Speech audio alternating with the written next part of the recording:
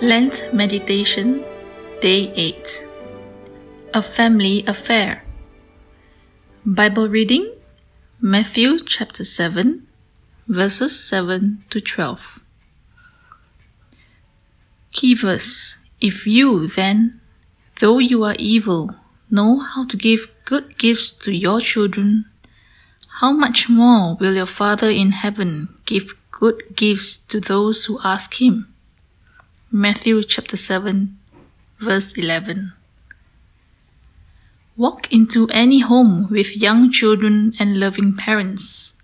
You will observe the relentless tenacity of children asking and pursuing their parents for what they want, and how parents are generous in their giving with their children's well-being constantly in mind. It is no surprise that Jesus uses this everyday, ordinary, and familiar situation to teach his disciples about the basics of prayer.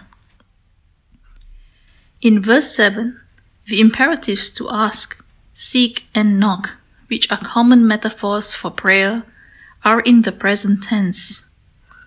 This implies the idea of continual asking, seeking, and knocking, thus emphasizing the need for persistence in prayer.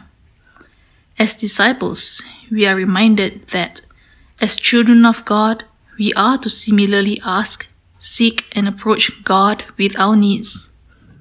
And God, being the Father, will indeed be delighted to respond, according to his will, for the well-being of his children.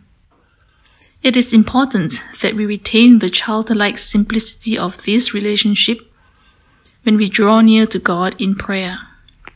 Difficult situations, disappointment in life, and complex situations can often complicate a simple approach to God in prayer. Reflect on your prayer life. Do you struggle with prayer? Come to your Heavenly Father and relate to him as his child. He longs to bless you with good gifts. Let us pray. Lord, teach me to relate to you as my Father in heaven.